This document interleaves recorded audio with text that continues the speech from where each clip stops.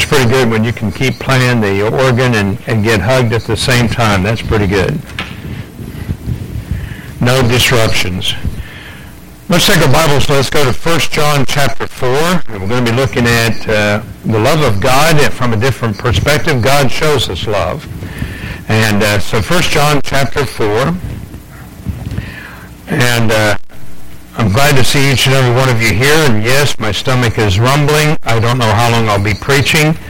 But I will say this, is that we will live in anticipation of the good meal that's waiting on us on the other side. How's that sound? 1 John chapter 4. I want us to think about this for a moment while you're turning there, that one of the areas that we see is so much we don't know what love is all about. I remember many years ago that I was talking with my son, and he said, "Dad, I don't even know if I know what love is." And that's a pretty honest statement. "Dad, I don't even know if I know what love is." I'd always thought that I had shown him love, and I always thought that I had done a good job teaching him love. But what he was really referring to was the amore love, or the love that we have between a man and woman. You know, and I told him, I said, "I know that you're very affectionate, you want to help everybody, but I said, when somebody fulfills, or when they fill in the greatest aspect of love in a man's life, which we're going to be seeing a little bit later, we're going to see how that has a personal connection. But many times when we read the Bible, we're not focusing on the amore love as much as we look at the relationship that we should have with God. And I want us to think about that as we read 1 John chapter 4 together and see what it says. Let's go there now, beginning at verse 1. "Beloved, believe not every spirit, but try the spirits whether they are of God, because many false prophets are gone out into the world. Hereby ye know that the Spirit of God, every spirit that confesseth that Jesus Christ is come in the flesh, is of God. And every spirit that confesseth not that Jesus Christ is come in the flesh is not of God. And that is that spirit of Antichrist, whereof ye have heard that it should come, and even now already is in the world. Ye are of God, little children, and have overcome them, because greater is he that is in you than he that is in the world." I want to stop there for a moment. What I'm speaking of is what is already in us because of what Jesus Christ did. So that's the first element we have to look at. Look at verse 5. "They are of the world, therefore spake they of the world, and the world heareth them.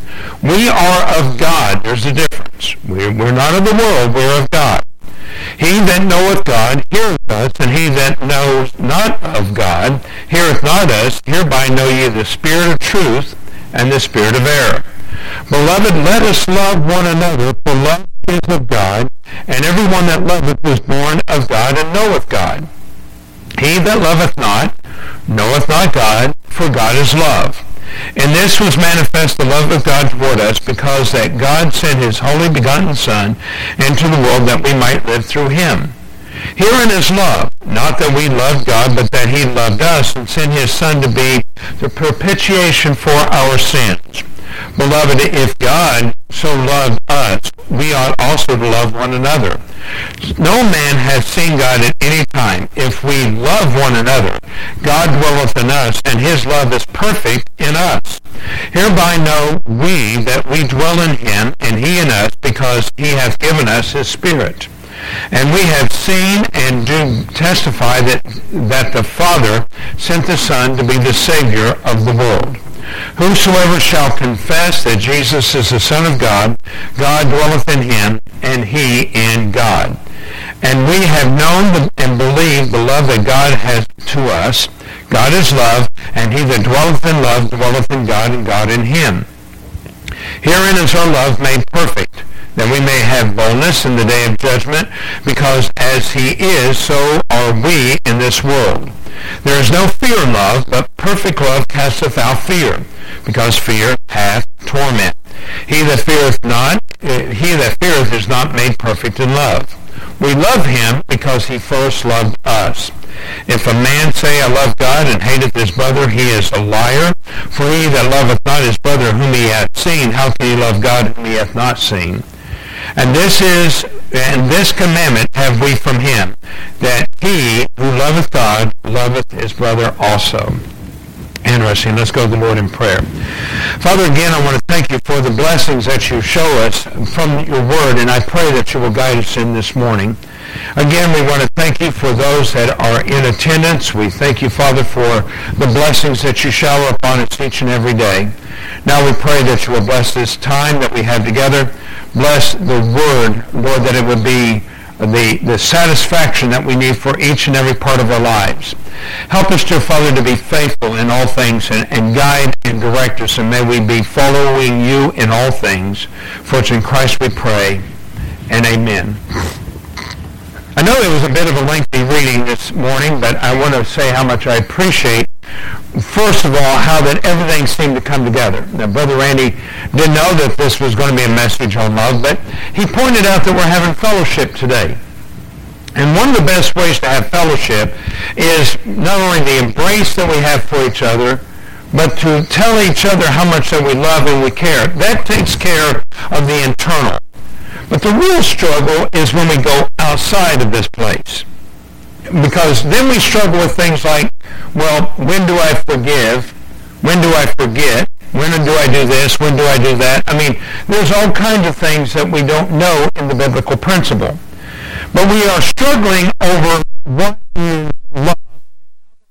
Show that love each and every day to ourselves. I'm going to give you an example of what I'm speaking of, and I know it's later on in my notes, but I want you to get this from the passage that's in 3 John. Turn with me, if you will, for a moment, and I want you to see 3 John.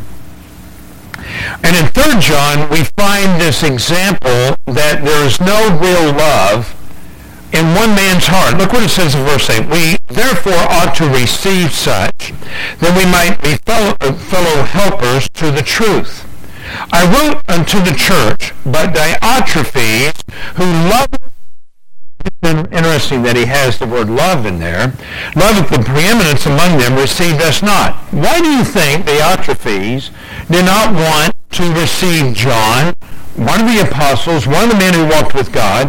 Why do you think that he wanted to withstand and say, I don't want John in here? You know, let's put it this way. Every man of favor, someone that we love, someone we care about, if they are going to bring the truth, I think we ought to say, man. And, you know, here's the thing. There's an occasion with a pastor where that we have to be aware that this is sacred territory. And I say that to people many times. That when I stand in the pulpit, I want you to know that I want to guard what's being said over this pulpit. If we have a Bible conference, if we have revival, anything that occurs, every speaker needs to understand that this ground is not a whipping post, nor is it designed to skin the sheep. I had a preacher one time say to me, well, if you're afraid of preaching something, and I stopped him right there, I said, if I'm afraid of preaching something, I'm not a preacher.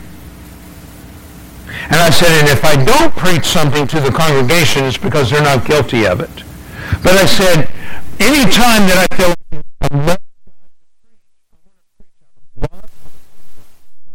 I don't want to preach what is God-given, not what is man-led. And I said, and he went on to say, well, if you're afraid of any particular topic, I said, I'm not afraid of any topic. Now, please understand that. I may be careful how I handle a particular topic, but I'm not afraid of any topic. Why? I'm too dumb. I'm too dumb to be afraid. But here's the thing that we need to understand. We are so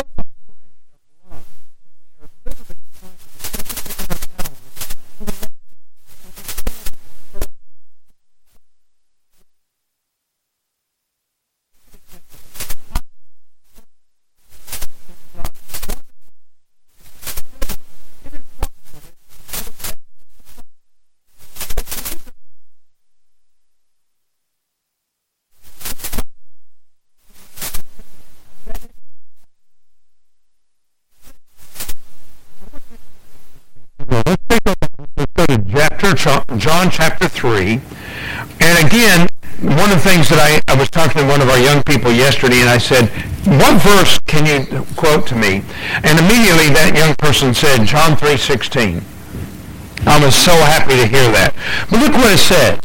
For God so loved, well, let's go back if you will, let's back up a little bit. Let's go to chapter 15, or chapter 3, verse 15.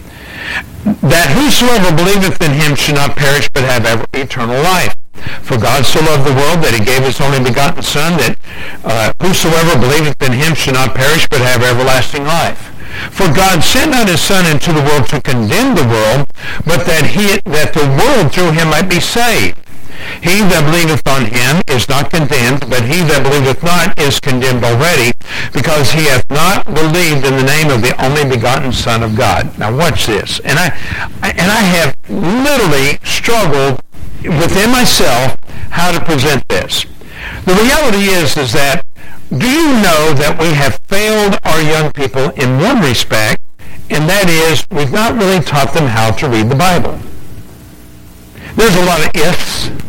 There's a lot of these. There's a lot of thous. There's a lot of thines. There's a lot of words that we don't use today. Matter of fact, we have such a limited vocabulary that we don't do it. But then we read that to our young people and we expect them to understand it completely. So as English teachers, and yes, everybody in here should be an English teacher. I'm sorry to say, I hate English. It's one of those languages I prefer German over English, believe it or not. But as an English teacher, we should literally teach our children how to read the English. Let this sink in for a moment, because that's what's going to make the Bible come alive for them. Look what I'm telling about. That whosoever believes, can I say believes? I can paraphrase it, but let's explain to them why the Bible uses the word believeth. It's not wrong, it's correct. Believeth and it should not perish. Let's explain every word. Instead of struggling on Christianese, let's bring it down to simplicity. And we do that by teaching them English. And when we do that, then comes the next verse. Look at verse 16. For God so loved the world. Do you know that people who struggle over election struggle over the word love? I have heard preachers say it, and you've heard me say it from this pulpit as well, how that preachers will turn around and they want to define the word love or the world. They're saying is, well, God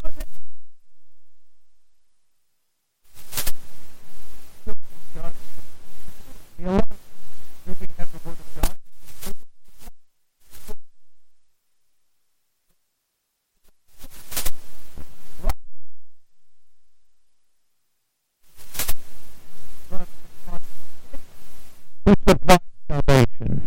That's the one thing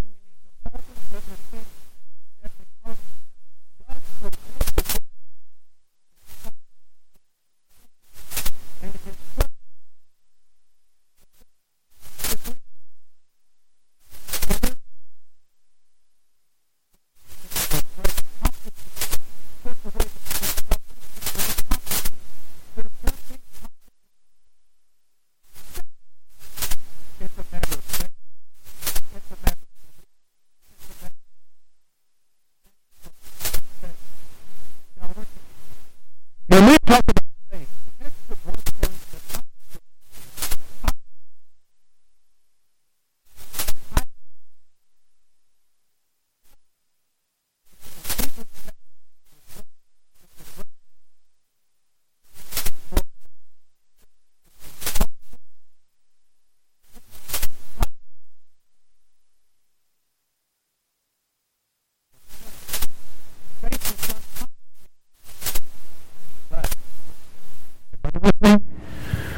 we have already put into subjection what we think is the demonstration of faith. Now, watch what I mean by that. How many of us believe that everybody that must be saved has to come in tears? How many think that if I cry, if I'm weeping, if I really am sorrowful for my sins, then I have received Christ as my Savior?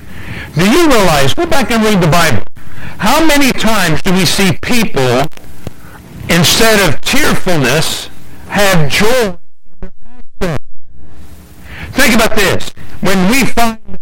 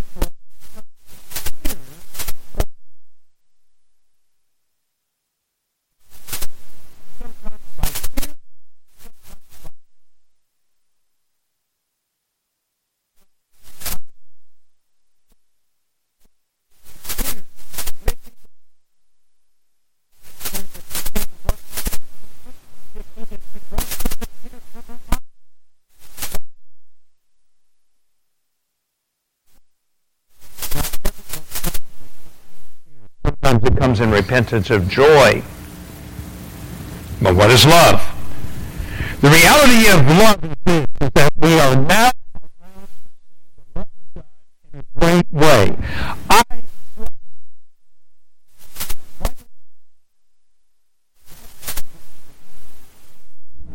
And yet, I have to prove myself with this same love.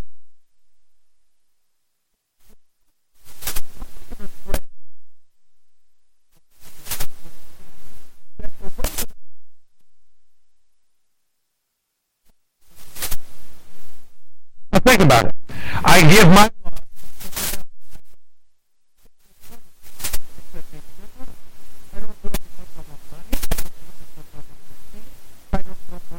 Any other reason except to embrace them in love.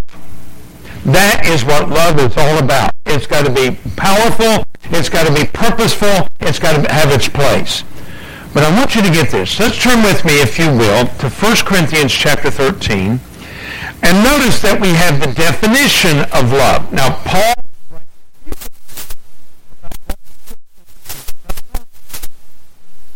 And this is the way that it is shown. This is the way that love should be defined. Notice that love is complicated. How many of us have ever thought of love as being complicated? How many of us have ever been in love with a woman and she's not loved you back? I'm speaking of men, of course. How many of you... Don't raise your hand, Randy, because you're awful close to her. She's liable to hit you. How many of you women have shown love but you didn't receive love in return? Well, watch this. Though I speak with the tongues of men and have not charity, which is another word for love, I am becoming a sounding brass.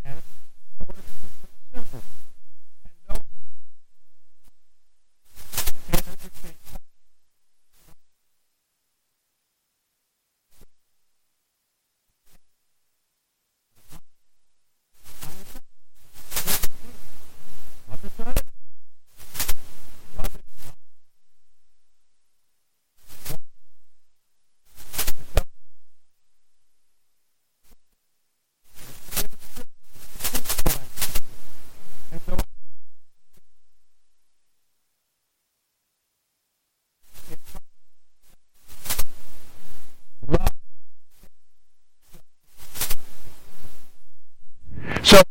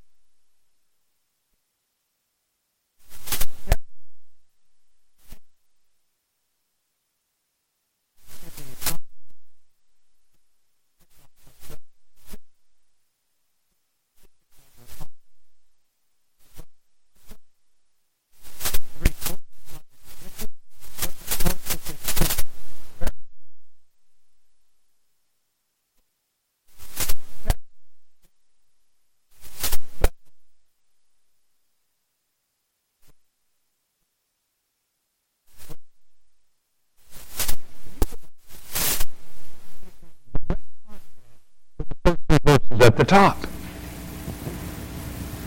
Now think about the first three verses. What did they say? Though I am able to have all my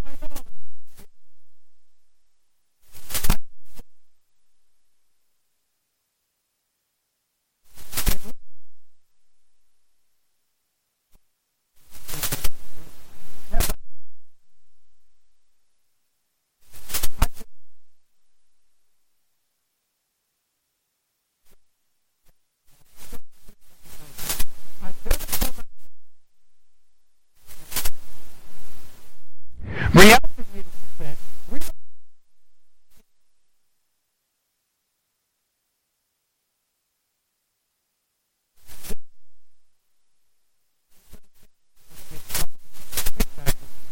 there are many people that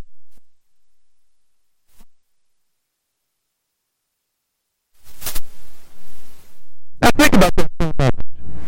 Why is it that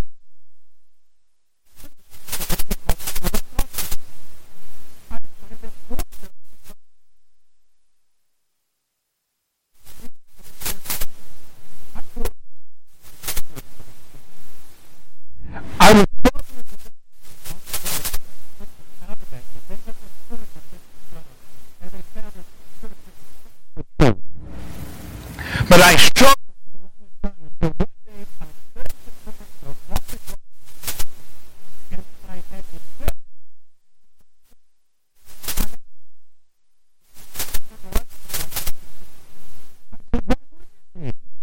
I said, do you realize that I elected to marry?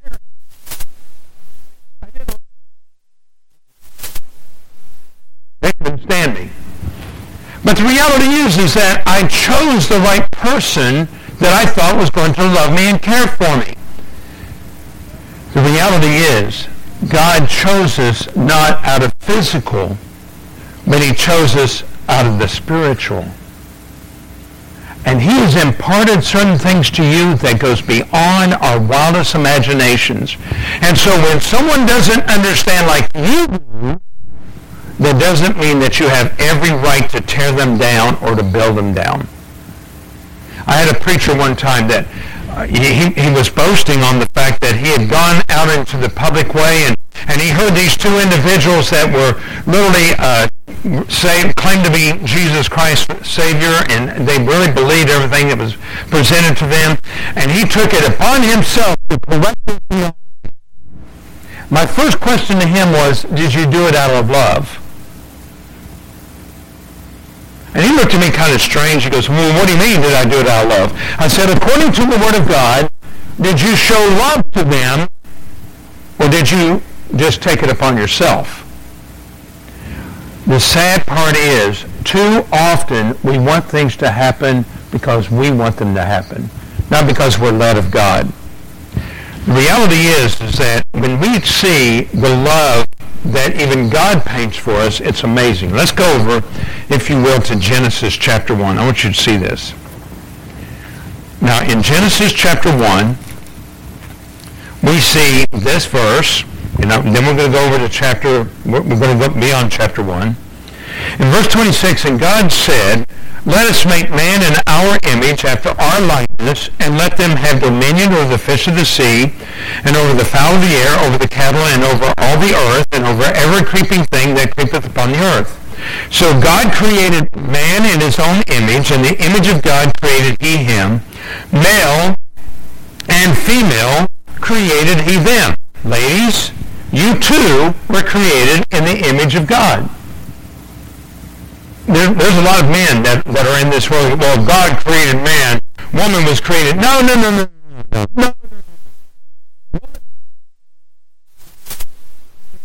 The image of God. That's what the Scripture teaches us. But I want you to get this. Chapter 2 unveils this. And I love this. First of all, we see how the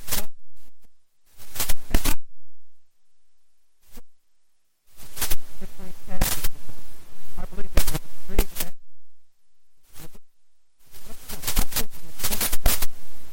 man that was ever created. He could speak, he could do whatever was necessary, and he had perfect knowledge. Well, as God showed him the garden, as he taught him the truth, there's all the things that were there, it was amazing to me. And then God made two statements. I want you to see this with me. And notice again in verse 18, and the Lord God said, it is not good that man should be alone. It does not say that man is lonely. Man was with God. Man was with the Lord God. He was with God. He was with the Spirit of God. That's Genesis 2:18. But I will make a helpmeet for him. Now watch this. So God brought all. What do we call? Now imagine that. Imagine all these beautiful creatures that came up, and they were literally right at the feet of Adam, and they wanted to see what they were going to call. I don't know if they conversed. But the Lord pointed something out to Adam. There is something that's missing in your life. There's something missing. All male and female of the horse, male and female of the cattle, and I don't know why, but I always think of the horse first. Male and female of the wolf, male and female right on down the line, but not for Adam. Here is the greatest aspect of love. Verse 21, and the Lord God caused a deep sleep to fall upon Adam. By the way, The Lord God is also an anesthesiologist. Anesthesiologist. He's a sleep doctor.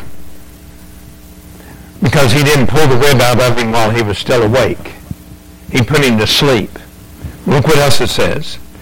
And he slept, and he took one of his ribs and closed up the flesh thereof, instead thereof, and the rib which the Lord God had taken from man, he made a woman and brought her to the man. Can you imagine? Now, come on. Maybe Adam woke right up. I don't know. But instead of the Lord God waking Adam up, what if it was Eve that woke him up? Hi, Adam. Whoa, man. Anyway, so right off the bat, we now know where the word woman came from. But the reality is that there was a love relationship. God loved man. He wanted to make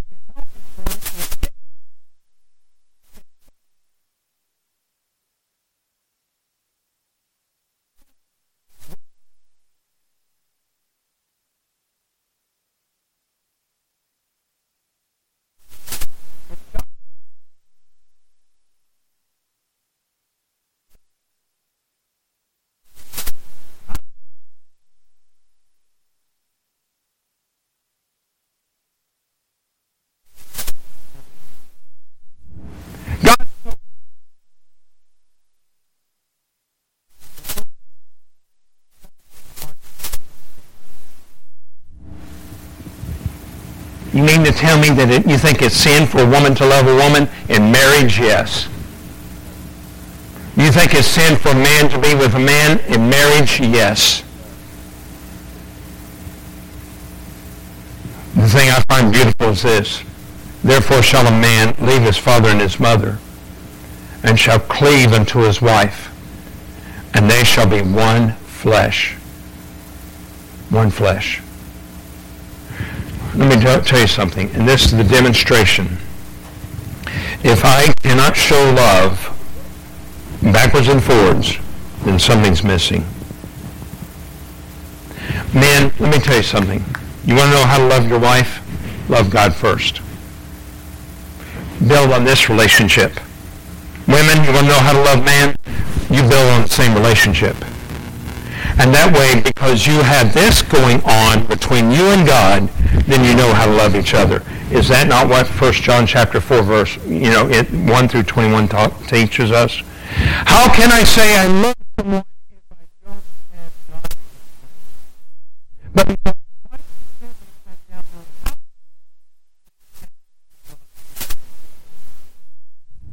But the fall took a lot of that away.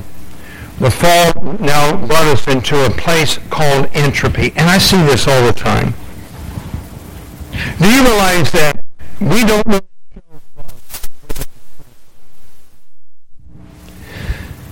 I work every day in Huntington. Canova is a beautiful little town. I mean, let's put it this way. There's very few places in the town of Sarita, Canova, where we see a lot of worn-out buildings. I mean, people try to keep it clean. We don't mind that them up here.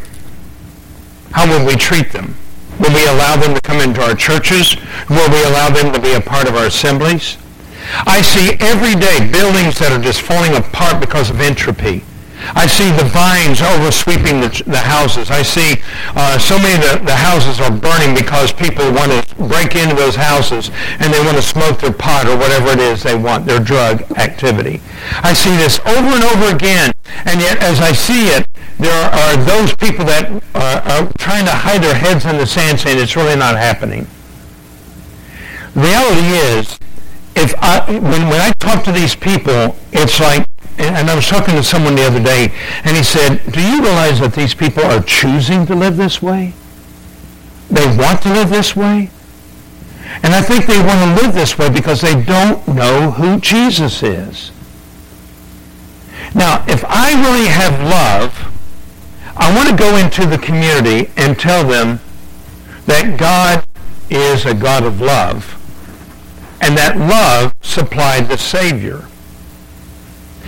And you are trapped in your sins. Now think about that for a moment. You're trapped in your sins. You're trapped in the fact that you want to live life your way. There's a selfishness in what you're doing. You're trapped in all of those things. But if you really want to have love one for another, then you tell them the escape for sin is in Jesus Christ. Is everyone going to listen to that message? No.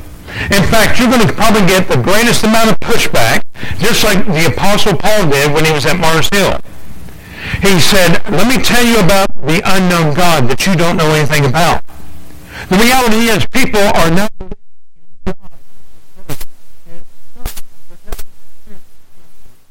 have any control. But my God is completely in control. And he's in control with this message. So when I go into the world, there's going to be those that are going to laugh at me, and the first thing they're going to say is, judge me. I'm not judging. I'm delivering. I've got a message to deliver. And then afterwards, I want you to get this. There will be those that will not want to hear, and they may pick up stones and they may want to throw them at me. Some may say they want to hear me again. The beautiful thing is we see with Paul on Mars Hill, some will believe. And that's the deliverance. I show them love by my actions. I show them without judgment. I present just the Word of God. I guarantee you, our children, our young people are they're getting ready to face some of the greatest challenges in life because they don't see it. The entropy runs down. And the reality is they begin to see this entropy running down. They don't know how to handle it. I want you to see this. Turn with me to the book of Mark. And let's go to the book of Mark, and let's go to chapter 5. And I realize I got a couple more passages that I want to read to you. And then we'll get ready for our lunch break and everything. But let's look at this. In Mark chapter 5, my pages are sticking here. In Mark chapter 5, we find this example of Jesus coming to the Gadarenes. How many of us remember that? Look what it says in verse 1. And they came over unto the other side of the sea into the country of the Gadarenes. And when he was come out of the ship immediately, there met him out of the tombs a man with an unclean spirit, who had his dwelling among the tombs, that no man could bind him, not with chains. Now I want you to get this. This was a wild man. He was possessed of demons. He was in the entropy of this great tomb place, this graveyard, because he had been often bound with fetters and the chains that had been plucked asunder by him, and the fetters broke in pieces, neither could any man tame him. They tried. And always night and day, and when he saw Jesus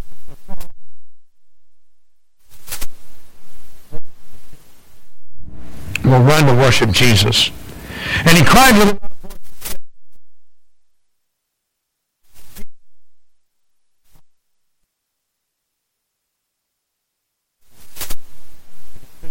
come out of the man, thou unclean spirit.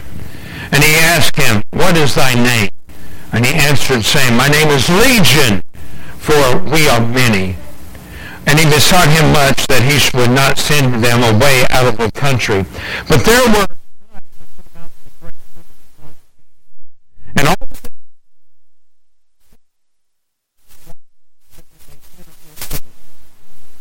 to escape a man's body, the only fit place for them is pigs. Let that sink in. To escape a man's body, they have to enter into pigs. Look what else. And forthwith Jesus gave them leave, and the unclean spirits went out of him, and entered into the swine, and the herd ran violently down the steep place into the sea. And they that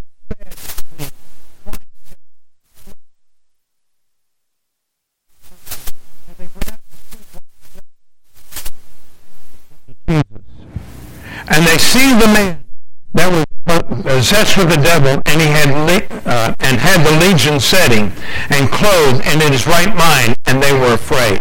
Let me stop here just for a second. Do you want to see people changed? You're not going to do it by your pretty examples. You're not going to see people changed by what we can do as a society. If we want to see the demons fleeing our cities, if we want to see the demons staying away from Cerrito and Canova, if we want to see the wickedness stay away from our places, we got to go in, we got to preach the Word of God. Maybe we'll go into a place like the sons of Sceva did, and the demon says, Jesus, I know. Paul, I know, but who do you think you are? We can't be afraid. We've got to have the love of God within us, and that only comes, first of all, by salvation. And they that saw it told them how it befell him that was possessed with the devil, and also concerning the swine. And they began to pray him to depart out of their coast. Jesus, we're not worthy of you. Get out of our coastline. But look what this man wanted to do. Look at this. And when he was come into the ship, he had been possessed with the devil, prayed him that he might be with him. Do you realize that this man, now in his right mind, wants to be with Jesus? Anyone that is in the right mind, that's love. But notice what Jesus said to him.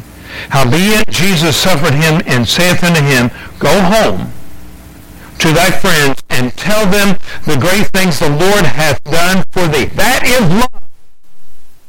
You want to see the great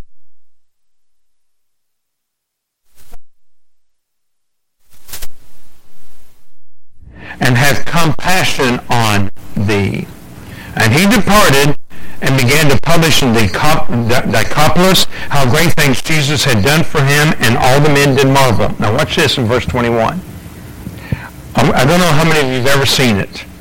And when Jesus was passed over again, that's a new, by the way, how many of you all see that it's got a new paragraph symbol there?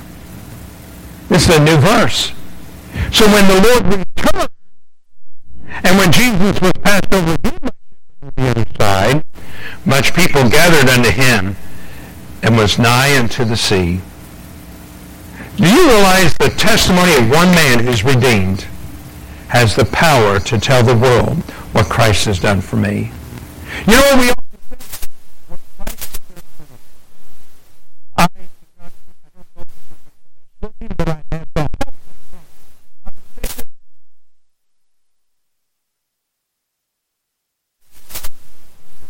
Oh, they are. And when they come to know Jesus as their Lord and Savior, they can't wait to change. My message today has been a good one. And the message is very simple.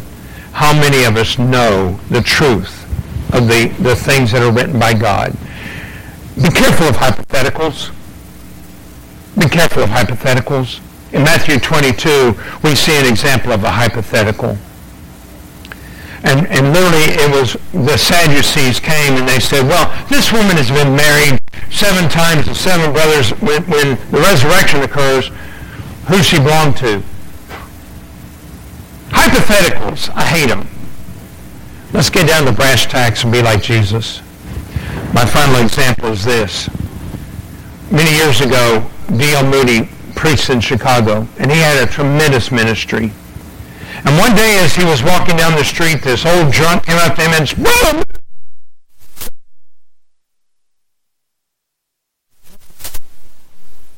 Well, you must be. Because had you been Jesus' disciple, you would not be in the condition you're in right now.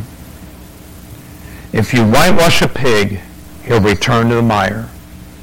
But you save an individual by preaching the Word of God, and they come to faith from the inside out, they will no longer want the mire.